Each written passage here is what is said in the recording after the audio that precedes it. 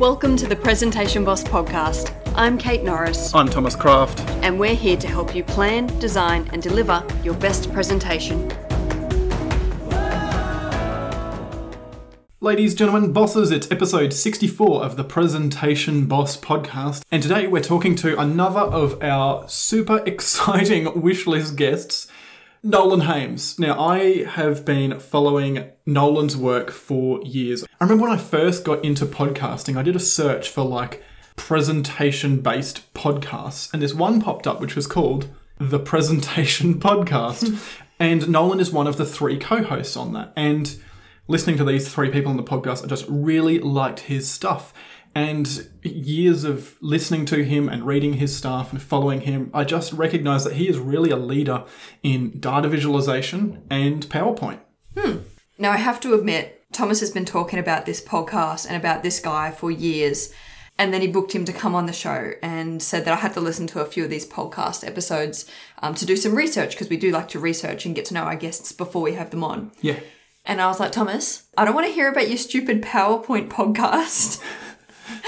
For years I've endured that. Yep. And then I listened to a few episodes and it's really good. I really like it. So there's another recommendation. If you're looking for another presentation podcast, I recommend the Presentation Podcast.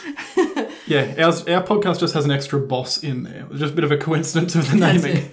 And I listened to quite a few other things and started following Nolan's work as well. And I totally understand why you've admired and really followed this man for a long time. It's quite exciting to speak to him. Like I say, their podcast is about presentations, not just PowerPoint. Yeah, that's fair. So over the years, Nolan has introduced us to some brilliant presentation ideas, like the concept of eye gaze, having one idea per slide, and the 1 second chart, all of which I think we've talked about on this show before. Mm-hmm. And we discuss all of those in a little bit more detail in this episode. So why don't we get into it, Kate? Let's go. With more than 20 years of experience in the field of visual communications, Nolan Haims helps individuals and organizations tell better stories with fewer words. He has created thousands of presentations, including keynote addresses for Fortune 500 CEOs, TED Talks, and multi-million-dollar winning agency pitches. In a past life, Nolan was an award-winning magician and juggler and performed with the Moscow Circus and Vermont's Circus Smirkus before turning to theatre. He directed and wrote professionally, creating stories on stages in New York and around the USA for a decade. As Vice President and Director of Presentation for Edelman, the world's largest PR firm, he founded and ran a department dedicated to raising the agency's bar on visual communication. He runs his own visual communications consultancy in Montclair, New Jersey. Nolan trains organizations to think visually, speaks at national conferences, writes about visual storytelling at presentyourstory.com, and is a co-host of the Presentation Podcast. As one of only 35 Microsoft PowerPoint MVPs in the world, he regularly advises the PowerPoint development team. So, Nolan, thank you for joining us. Welcome to the Presentation Boss Podcast. Thanks for having me. So we've just heard your official bio, the one that's on the website, but can you tell us who is Nolan when he's not at work?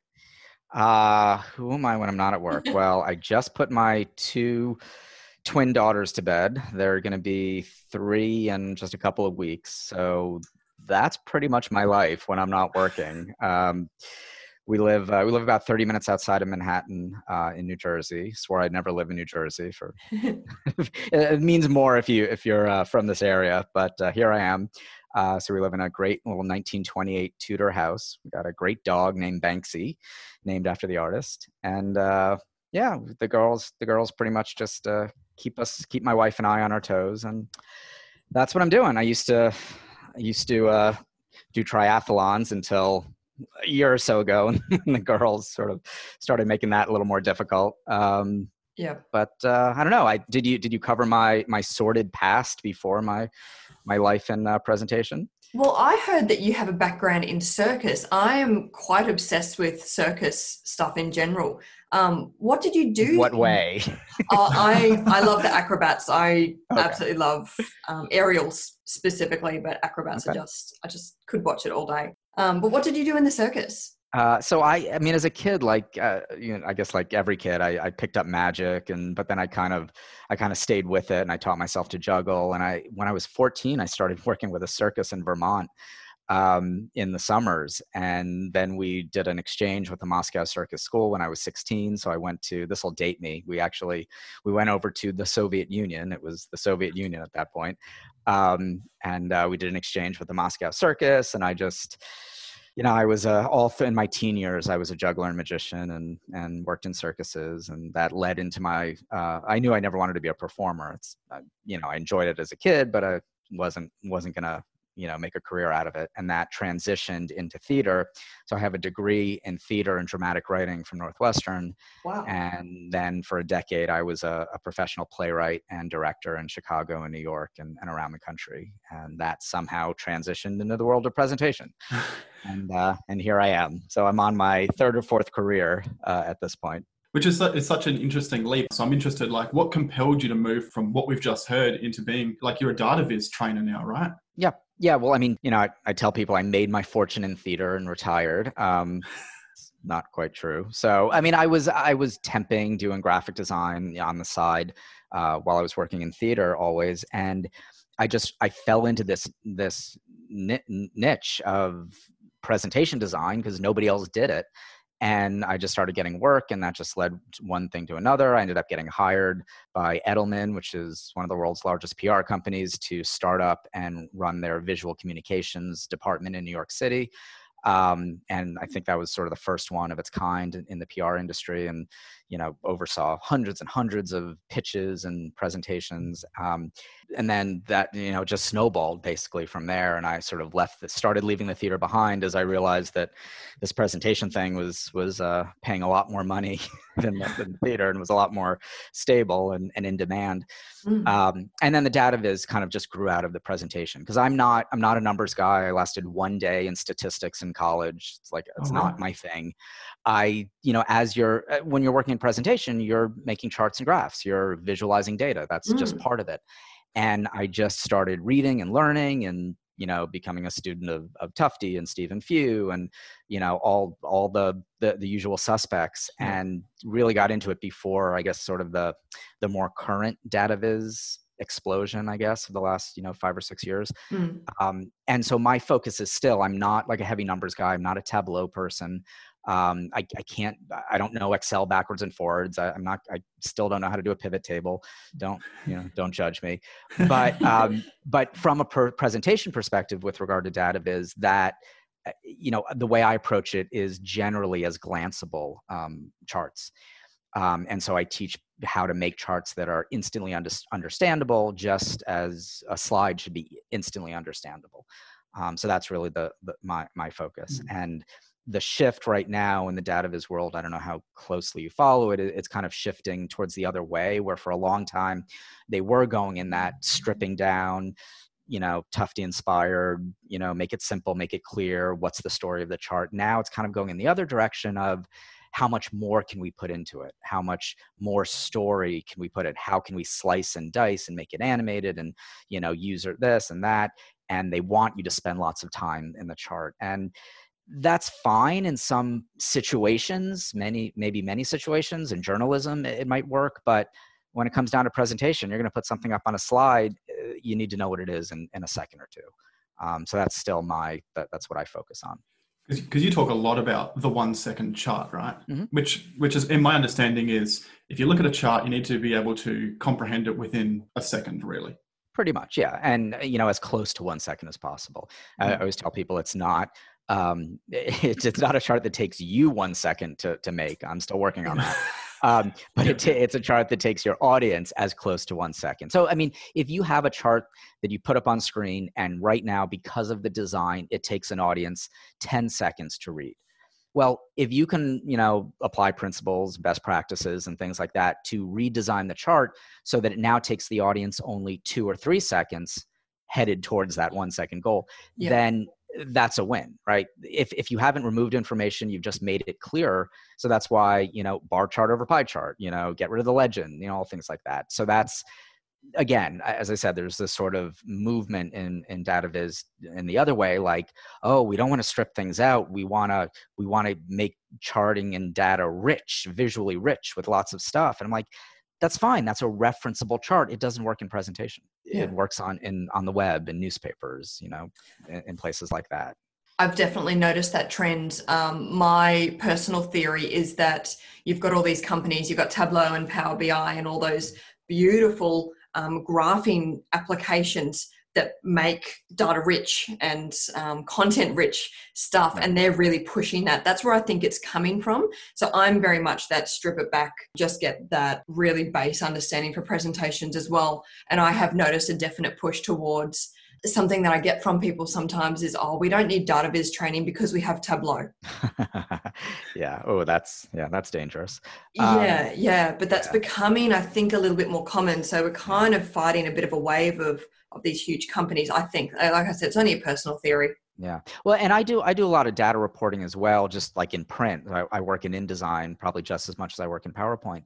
Mm-hmm. And I'll do these long, like 100-page data reports that might have 20, 30 charts in them. I mean, just think about somebody having to read that report, to skim it, to scan it, which is what people do. People don't read everything you write. I'm sorry, get over it. So just imagine somebody having to spend 30 seconds with each one of those 30 charts. Forget it. Like, those charts have to be designed in ways that you could easily digest it. So we're constantly, taking things sent to us that are stacked bar charts and, spaghetti line charts and everything, and splitting them out and doing this and spending a lot of time to make them more easily read. And I think even in that, when you're aiming for, as you say, towards the 1 second chart, you're placing more focus on what is the message of this graph. What's the one thing I'm trying to communicate, rather than, like you say, you see an upside down spaghetti can on a chart. There's 17 different messages and interpretations you can pull from that, which is dangerous in a presentation, right? Right. And again, that's what a lot of, I'll say the straw man of a lot of the data viz community right now will say, I don't want to tell you what the chart is. I want my audience to discover, what's in there and to spend time with it. And I'm like, well, yeah, but how much time do they have? Like, I mean, I've read sometimes some online articles that might have 5 or 6 interactive charts in a 2,000 word article. I'm like, how much time am I really supposed to spend with this article? I mean, seriously. Like, I know you want me to get lost in the data and figure out what I think about it, but there's just so much time we have in life to do that. So I just want to go back on something that you said earlier. You said you're not the numbers guy necessarily yourself. And I kind of consider myself to be that person a little bit. I've got an analytics background. Like my cup literally says. This is great for a podcast. She's my cup literally says that I'm like drinking out of right now. My coffee, it says I love spreadsheets. But I certainly find myself with a little bit, I guess, imposter syndrome when I'm talking to people who are, they like, analytics is their life. They've had 30, 40 years in analytics, and I've not had that, obviously. So I'm really just kind of loving that you don't necessarily need to have the absolute best analytics background or understanding to necessarily be able to communicate it well. Well, it always comes down to, I mean, I always tell clients, whether we're doing charting or anything, I say to them, you tell me what you are trying to say, and I will help you tell it in the clearest, most visual manner. Now, if you don't understand what your presentation means, if you don't understand what your data means, I'm not an expert in healthcare or insurance or aerospace or, whatever it might be, whoever the client might be. But if you tell me this chart means X, I can look at it now and say, okay, got it. The problem is currently X is not being emphasized. So here we're going to redesign the charts now. But if they say, well, all the data points are important, or I don't know what it means, that's what I'm coming to you for. Well, then we're into, you need to hire an analytics person, or you need to hire a consultant or a business coach. I mean, we've designed, our share of sales presentations over the years, and more than once, I've had people come to me and say, like VP of sales will come to me and say, I want you to design our sales deck. I'm like, great, no problem. They said, because my salespeople don't understand the product, and I'm hoping by you designing the presentation, you can help them, understand and sell our product. And I'm like, hold on. Your salespeople don't understand your business. I'm not going to be able to help that. Yeah. Like that's not me. Like, that's you. Like, you need to go hire somebody else to do that first. If you tell me if you know, and I can help people, I help clients tease out what they're trying to say. And a lot of times we do questions, and I'll say, all right, you're putting this chart on. What are you trying to say with it? And they say, well, I don't really know. It was sent to me. I was like, okay, well, let's take a step back. And now let's go through it. Let's figure out what you're trying to say. But that's the thing. Whatever it is you want to say, I can help, but you have to take the first step. Otherwise, it's it's not going to be a successful presentation. It's going to be lipstick on a pig. Is that an expression down there? Yes. I never Yeah. know. Yeah. Okay. That works. It's always a case of like, you can teach like we deal with tech type audiences, right? You can teach the tech people how to communicate their message, but you're not going to be able to teach me tech stuff. Exactly. Yeah. So I am curious to hear your thoughts on pie charts. It's something that's kind of debated in the data viz world. Now we're getting really geeky. I know that question. I'm curious to hear. I mean, my personal opinion is they have their place, but a pretty narrow place. I'm not a never pie charter, just because there are some times that they do make sense. If you've got one part to a whole, if the concept of 100% genuinely is important, it's not always, and rarely actually. If you're not trying to compare one pie chart to another, then it might be okay if you have like 2 or 3 slices. But 90% of the time, a bar chart's going to be better, because generally with a pie chart, or with most charts, you want to compare things. And a pie chart makes that really difficult. A bar chart, or even some other kind of charts, make that very simple. Yeah. That said, as I teach that, when I train people in data viz, I go through all the reasons, and we do I put the slices up and I say, what do you think the percentage is? And everybody gets it wildly wrong. And I say, now do it as a bar chart. Isn't that much better? Everyone agrees. And then, I say at the end, if you absolutely have to use a pie chart, there are a few things. And then somebody invariably will raise their hand and say, so does this mean you never use pie charts? And I look at them and I say, I have a mortgage. I got a family. Like, I've got clients, and I will give them, they give me a pie chart, I will give them bar charts back. And if they say, we're just more comfortable with pie charts, I might say, but did you look at the bar chart? And when they say, I'm just more comfortable with a pie chart, they will get their pie chart. I'm not going to lose clients over one pie chart in a presentation. I will do my best to educate, and Cole Nussbaumer Knaflick, do you know her, Storytelling with Data? Literally that book right there. Yeah. So she had a blog post just last week, basically. I forget the exact title, but it was essentially, what do you do? Or it's something like, what happens when the old way is the best way, or when they insist on the old way. The post was basically, there's some benefit to familiarity. I butchered that word. Familiarity. To being familiar with things. So if somebody has spent the last 5 years looking at sales reports in pie chart form, and their stock prices kept going up, and you come in and you try to break all that down, and they say, yeah, but my CFO is comfortable with pie charts. Well, then there's some benefit to keeping it as pie charts if familiar means that they can read it more quickly, right? Now, we wish we can move people, but being familiar is one way to get to a 1-second chart. If you're familiar with the data in the chart, then that's a good thing. If we're going to break it down and just do it in a different way for the sake of being different, it might not be as useful. Yeah, I read that blog post as well. I think she talked about having the original, like the old way, plus the new way for a little while to kind of slowly ease people into their transition, which I thought was a great suggestion. And I'll do that a lot of times. I'll if I see the initial content has a lot of pie charts, or just legends and things, I'll say, depending on the situation, I'll say, are you comfortable? Do you want me to reimagine this data to make it more clear, or has this been approved and it's locked down? Sometimes I'll say, don't change it at all. Sometimes they'll say, well, we're open to differences. I don't know if they're going to go for it. So in that case, we'll keep the pie chart. And then, as you said, we'll do the, here's what our suggestion is. And sometimes they go for it. Sometimes they don't. It's up to them. I find it interesting sometimes, though, when you're training people and they kind of say to you, well, yeah, that's great. And I can see that, let's use that example. I can see that a bar chart's better, but my manager just prefers pie charts. And I think, like, you've paid me to teach you these skills. Like your manager has paid you, Yeah. paid me to teach you these skills, and you're not allowed to use them. Like that doesn't make sense to me. Yeah, and then you get into managing up, because that question always arises as well. And I say exactly what you said. Try a little bit. Don't try to redesign everything. Just do Mm-hmm. this one. Just do this one. Do this one not for the board meeting, but do it for the monthly sales meeting first, just to see how it goes. Yeah.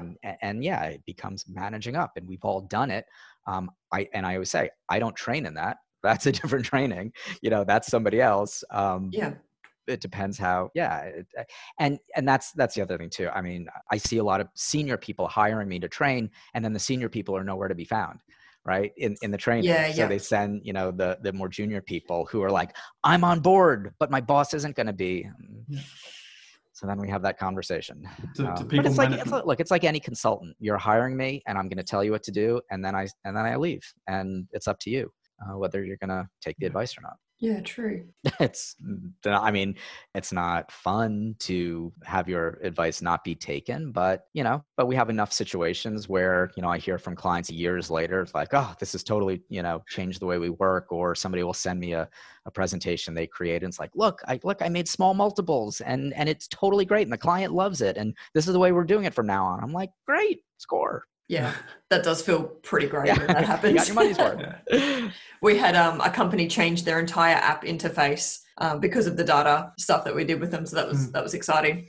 I just did a rush report for a nonprofit a couple of weeks ago, and well, a lot to it. We had to do it in a few days. They said, we don't have time to do a full report. Let's just do PowerPoint. And I said, well, it can look like InDesign. It can look like a print report. And we did it, and it was all these stacked bar charts. And I was like, I know this is the way you usually do it, but let me just break them all apart and do it this way. And I didn't think they were going to go for it. They went for it. We did the whole thing. It got press in the New York Times. The New York Times linked to the report. So Wow. It was like, great. Like, so that was a nice win, with the client just basically saying yes to everything, which doesn't always happen, but it's nice when it does. Yeah. Oh, nice though. So let's talk about PowerPoint a little bit, because obviously in our business talk a lot about PowerPoint. We talk about data visualization. You've done the analysis of the data, you've chosen the graphs, made them, I'm guessing in your case, like in Excel or whatever program it is you have. How do we then best leverage displaying that through PowerPoint for a presentation? I prefer to keep all my charts live. Occasionally I'll make charts manually in PowerPoint, be it tree maps or proportional shapes, or even stacked bar graphs or whatever. And so there's no data tied to that. Although if you have to change it later, you can do it pretty easily. Yeah. But most of the charting we do is the native built-in stuff. So whether we start in Excel or whether we start in PowerPoint, it's Excel. I mean, that's the engine, regardless of which program you're working in. So we try to keep it all live because, as I tell everybody, I especially tell, print people, Adobe, designers, they're like, why are you working in PowerPoint? And I'm like, well, the main reason is presentation is a fluid format and things change constantly. Like I've never not worked on a presentation where things haven't been changing till the last day. So therefore those charts need to be embedded in live. And so when the number changes at the last minute, like I've done too many multi-million-dollar pitches to not have things be live, or things have to be live. So I try to stay native with regard to that. And yeah, you can do, like, you want to make a violin plot. Great. I've never seen a need for that in the world. But if you want to make it, you can make it in a different program and you can bring it into PowerPoint as an image. Great. And then the moment it has to change, you're screwed. You have to go back and bring it back in somehow. And so, yeah, we just try to keep everything live. We try to keep text live. We try to keep images live. I try to do as much of my Photoshop work in PowerPoint. We need to make something a little brighter. I'll do it in PowerPoint, because if it ends up being too bright, we just take it back down. It's all non-destructive. That's another great thing about PowerPoint. Yeah, I've always been an image person, but that's really given me cause to stop and think about that. What do you mean? Do you do all your work in Photoshop? No, I will bring graphs in as an image because... Oh, I see. I don't know. I think I'm scared of data being corrupted, maybe. Interesting. Well, I mean, another thing too is when you have charts live in PowerPoint, you can make use of your, well, yes and no, but I was going to say you can make use of your color themes, and it is true, you can, in your font themes. It gets a little wonky because they're not as perfect as they should be. The integration is not as perfect, but you can edit things at the last minute. So if somebody, says, oh, I don't like the red in the color palette. Okay, well, we'll change it. We'll bring it down, and then it ripples through. All the reds that you've applied from the color palette, they're now a little darker, and voila. Whereas in your case, you're going to have to go back to the source, change the color value there, bring them back in, or they're not going to match. So this is what I stress: the ability to remain editable, whether you're in PowerPoint, whether you're in InDesign. Those are the two main programs I work in.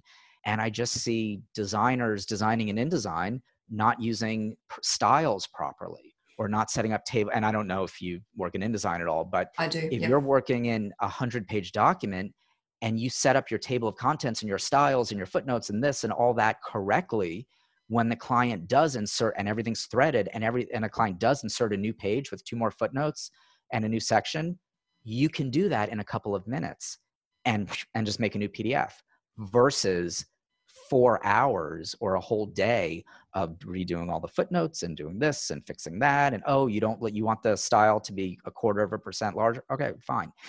And PowerPoint is not as powerful in that regard. Like, it doesn't have styles and other stuff, but it has color palettes, it has fonts. So just that ability to always remain editable is huge when so many people are touching things. So I subcontract a good amount of work, and I will only hire people who understand that, because it comes back to me and I have to make an edit at midnight by myself. I'm happy to do it, but I want it taking a minute and not 4 hours. Yep. That whole locking things down doesn't, and that's one of my frustrations with InDesign, is that there are some add-ins and some solutions, but just you don't really have live charting. Although have you ever done this? What we'll do occasionally is we'll design everything in PowerPoint. I prefer to have live vector information in InDesign because we can make use of color palettes and things like that. But if we have a ton of them and I know they're changing, we'll do it in PowerPoint, design all the charts in PowerPoint, output a PDF, place the PDF, and it could be like a 30-page PDF, place the PDF in InDesign page by page and, crop to whatever. And then when a chart does change, a number does change, we make the change in PowerPoint, make a new PDF, update the link, and done. And that's it. And so everything's automatic. So that's one thing we will do. Yeah, right. It's got me thinking about a slight tangent here, which I know you've talked about it on your podcast. We've talked about it on our podcast, is this idea of corporations that ban PowerPoint because it's evil, right? And I think probably every second client we deal with, they'll say to me, look, PowerPoint we really struggle with. So we tried playing with Keynote for a while, and we're thinking about buying a Prezi membership, like subscription. And I always say to them, like, do you own an Office 365 subscription? And invariably the answer is yes. Most people live in a Microsoft ecosystem. And I say, well, why don't we use the tech we've got? Like, what are your thoughts on this idea that PowerPoint sucks right now? Should we be moving to different software? Like, obviously I have my opinion there. I mean, it's interesting that you said, oh, maybe we should move to Keynote. If they have a business problem with PowerPoint and they think that will be solved by Keynote or Prezi, that's insane.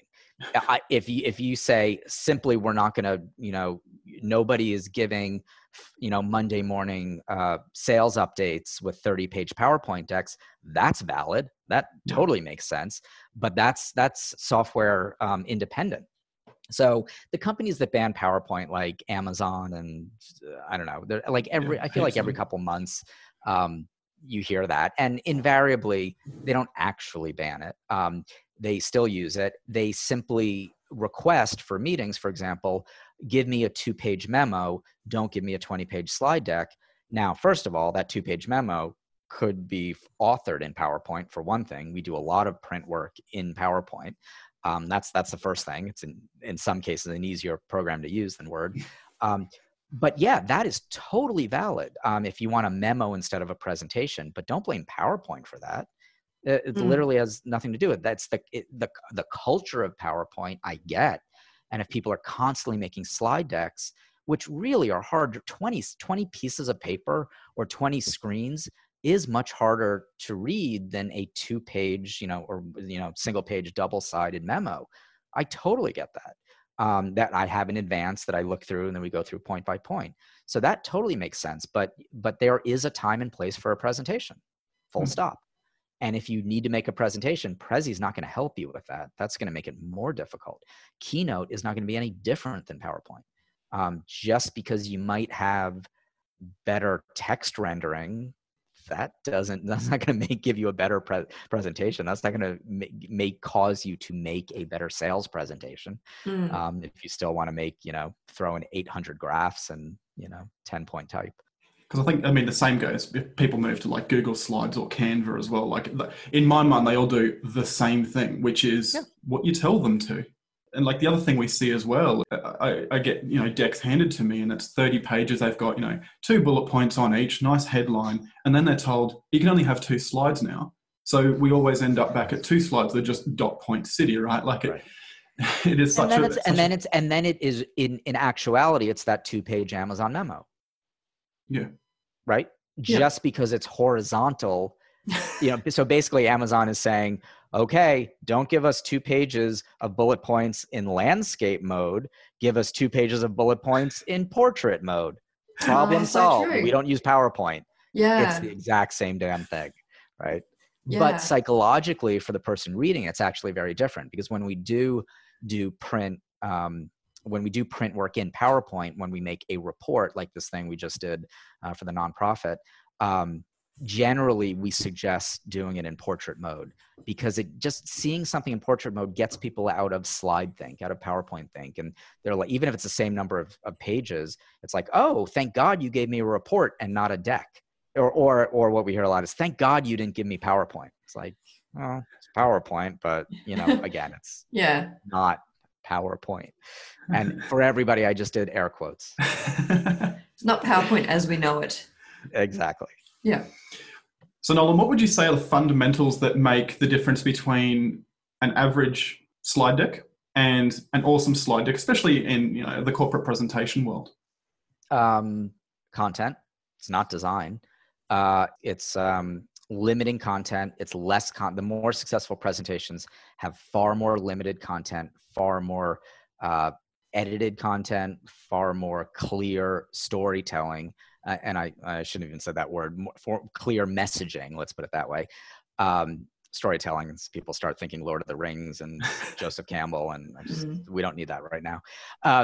So yeah, it really comes down to that. So the most successful business presentations and charts and infographics and visual communications of all sorts are the ones that are the most minimal, because they've done the work to pare things down.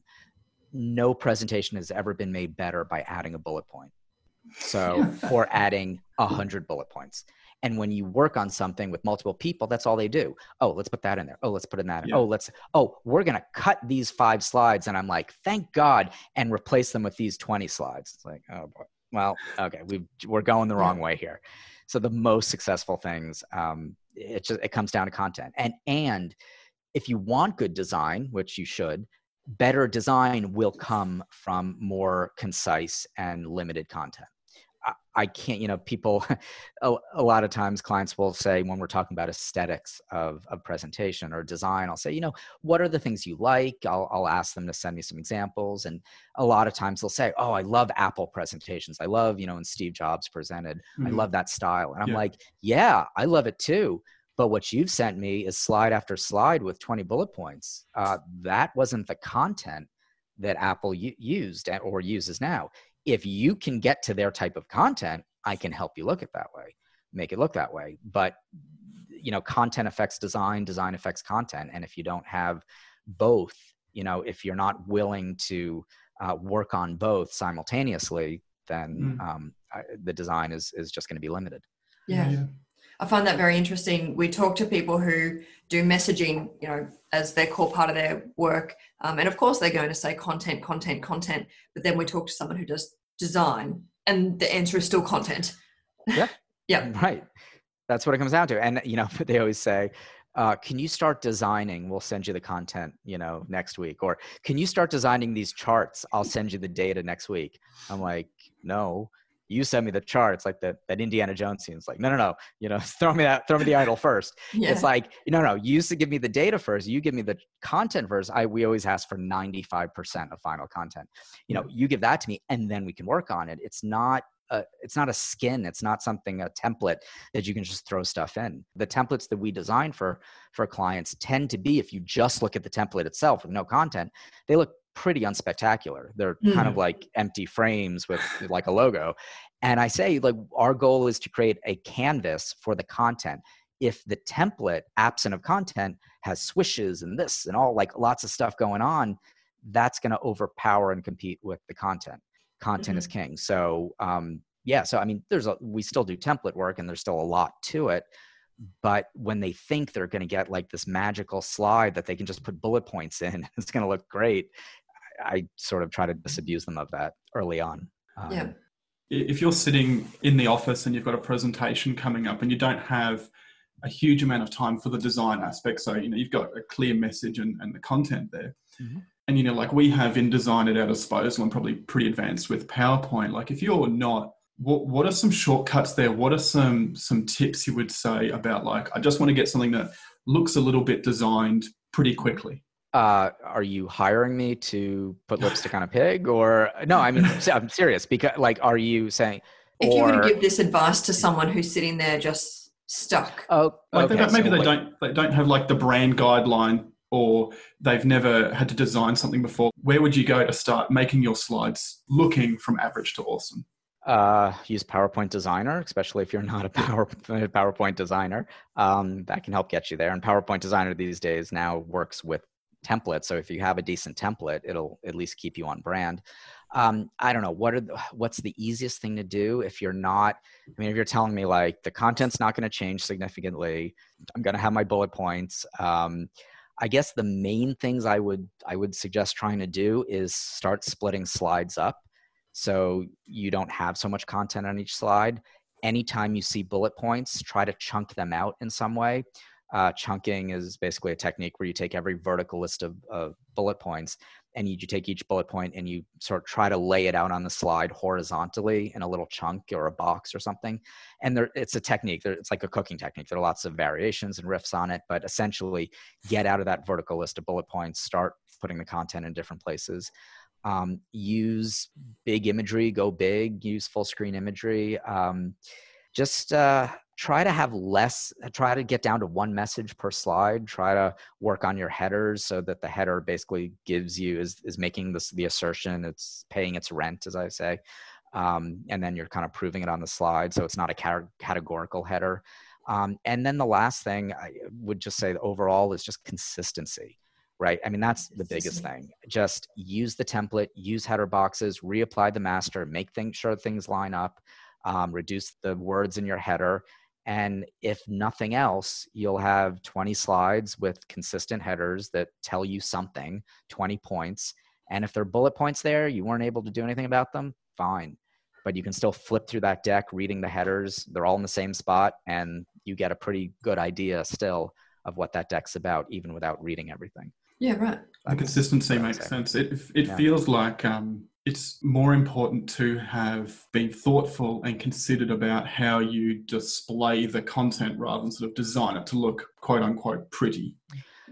Yeah, I mean, it comes down to tomorrow. Well, this will come out way after this comes out probably. But tomorrow, I'm hosting. I host a regular webinar with Julie Terberg for the Presentation Guild. Plug for the Presentation Guild. If you're not a member, join. So we have these members only once a month webinars. We swap off. Julie does 1 month and I host. Then I do 1 month and she hosts. And anyway, so next she's been doing this series on design principles, and tomorrow is all about hierarchy. And so I got a preview of it today, and she really goes through how to use hierarchy in a slide. So essentially, what's the first thing you look at? That should be the most important thing on the slide. And there are various ways to do that. So no, designers call it eye gaze. You want to control how somebody goes through a slide, what they look at first, what they look at second, what they look at last. And it's the same thing in a chart. So that just understanding hierarchy, that alone will get you, as close to the finish line as anything else. In my data viz training, I put up at the very beginning, I put up a poster of Casablanca. Now there have been a number of versions of the poster, but this one in particular has Bogey and Bergman right in the center in color, and the supporting cast in black and white, the little faces around there, and the text is in different sizes. And I ask people what they look at first, second, third, fourth, and all the way through the poster. And invariably, it's always the same. And I say, this designer who just died, his name was Bill Gold. He died just a couple of years ago at age like 95. I said, he just controlled everybody in this room. He just used eye gaze to manipulate you. He used graphic design to tell you what to look at in what order to tell the story of this movie in poster form. So you basically had no control over that. You looked at Bogart and Bergman first, then you looked at their names, then you looked at the supporting characters, then the last thing you look at is the director. That was the least important thing. Do you know the director of Casablanca? No, exactly. So, exactly. So, one of the most famous movies, nobody knows the director because the studio didn't really care. He wasn't a name. Yeah. So his is the smallest type on that poster. It says, "Don't look at me till the very end, if at all." So understanding that in a slide, just knowing what you should be looking at first, second, third, fourth, is really important. Makes a lot of sense. Yeah. The first thing I'm doing when I jump off here is finding that poster. Yeah. It's the more square one. You'll see it when when you see it. All right. Oh, cool. I'll put a link in the show notes too. Okay. Yeah. So can I kind of backtrack? We're just kind of jumping all over the shop here, but that's okay. Can you tell me the difference between a dashboard versus a live presentation? Sure. I mean, I'll you first work with say dashboards? I don't do a ton of dashboarding because I don't really work in Tableau that much. We'll do them occasionally in PowerPoint or Excel, but I'm not like to me, that gets more into the sort of analytical, numbers sort of slogging. So even though they should be well designed. So I don't do a ton of them, but a dashboard is a referenceable type of chart or a referenceable collection of charts. You're supposed to go back to it over and over. Now, that said, within it, you might want the top line. Hey, how are our sales last quarter? Boom. That's got to be a 1-second chart. You want to, get that story. But in general, the parts of a dashboard is you spend time with it. You reference it versus a chart in a slide. I mean, you should never be putting up 8 charts on a slide, but 8 charts in a dashboard makes total sense. Yeah. So again, in a presentation, it should be glanceable. You should be telling the story of a chart, where very often, back to what we were talking about before, a dashboard is a lot of times up for the viewer or the reader to interpret, to get information out, and to slice and dice and say, okay, let's look at the East. Now let's look at the West. Now let's, look at, last month's versus this month's. So they have a purpose in the world, certainly. Yeah. And one of my early books, and a great book on presentation, on data visualization, is Stephen Few's book. I think it's called Dashboard Design, I think. That was an early book. Stephen Few's kind of left the data viz world as far as I can tell, but he's still got a lot of great books that still have a lot of good stuff in them. Yeah, right. Cool. That probably leads us quite nicely into a question we ask a lot of people. And I'm looking at your background there, Nolan. There's a fantastic looking bookshelf. I'm wondering if there's a particular book or resource that's influenced the way that you present. Sure. Let me look through them. I mean, I've got all of them. I got the hits. I got the Gar Reynolds. I got Nancy Duarte, everything she wrote. I think. Anyway, you know what? I'm going to go back. I'm going to give him his due. I'm going to go back to Tufte, right? Yeah. Because everybody loves Edward Tufte. Everybody loves to, dismiss him these days, and he loves dismissing everybody else in the world. Always has. Still as cantankerous as ever. But those books are beautiful, beautifully designed. I was just reading something the other day. I think he mortgaged his house. He second mortgaged his house in order to produce the first one because no publisher would touch it. So the books are beautiful. There are some things that we've sort of moved beyond. but he's still seminal, and still a lot of stuff in there is stuff, about reducing chart junk and making things simpler and clear. Those are still things that I use every day in charting and in presentation design. So those books, just because they've been around forever, and he's not considered sort of a top thought leader, current thought leader. I think they're great. I think everybody should have them on the bookshelf. And if you have them on your bookshelf, but you haven't read them, you just flip through them, read them. Trust me, just do one chapter at a time. They are beautiful and they're really well written, and there's a lot to take out of them. So I'll give Tufty his due. Yeah, cool. Because he is the original data viz guy. Yeah, the original thought leader, kind of. Yeah, you're Jon Snow's and you're well, that's going back. They're the original. So I read who's the I'm blanking on the inventor of the pie chart and bar chart. Help me out with this. No, because I just read Playfair. I'm sorry, William Playfair. Oh, okay. Back in the 1800s. So William Playfair. I just read a biography. Somebody wrote a biography of him last year, which was kind of interesting. He was like a spy had a lot of anyway. So no, yes, they invented them, but Tufty really kickstarted, or I always say, sort of the godfather of modern information design. Yeah, he really started the current study of that. Yeah. Oh, awesome. Thank you for that. I must admit I do not have Tufty's books, and I probably really should. And to wrap up, where can people find you? presentyourstory.com is my blog. Never is updated as often as it should be. My corporate site is nolanhaimscreative.com. You can find me on Twitter, where I'm much more active than in the other two sites. At Nolan Haims. The Presentation Podcast you can find in wherever you get your podcasts, and we'll leave it there. That's And I must say, the Presentation Podcast, there's no boss in that one. Just the Presentation Podcast. Yes. I've been listening for years, and I looked this morning. It's my most listened to podcast ever. Wow. Yeah, awesome. So listening to you three guys, great value. I'd super recommend that. And there'll be links to all of that in the show notes where you can find a bit more about Nolan. And I'm glad to know you guys now, and we'll be promoting you as well. We'll do a little cross promotion. Awesome. Thanks so much. So thanks for being on the podcast, Nolan, and I'm looking forward to maybe chatting again in the future. Absolutely. Thanks for listening to today's show. Head to presentationboss.com.au/podcast, where you'll find the show notes for this episode, all other episodes, and other free resources. If you know someone that you'd like to hear from on this show, or think that you have something of value to share, email us at podcast@presentationboss.com.au. Most importantly, we rely on you to share the information in this podcast.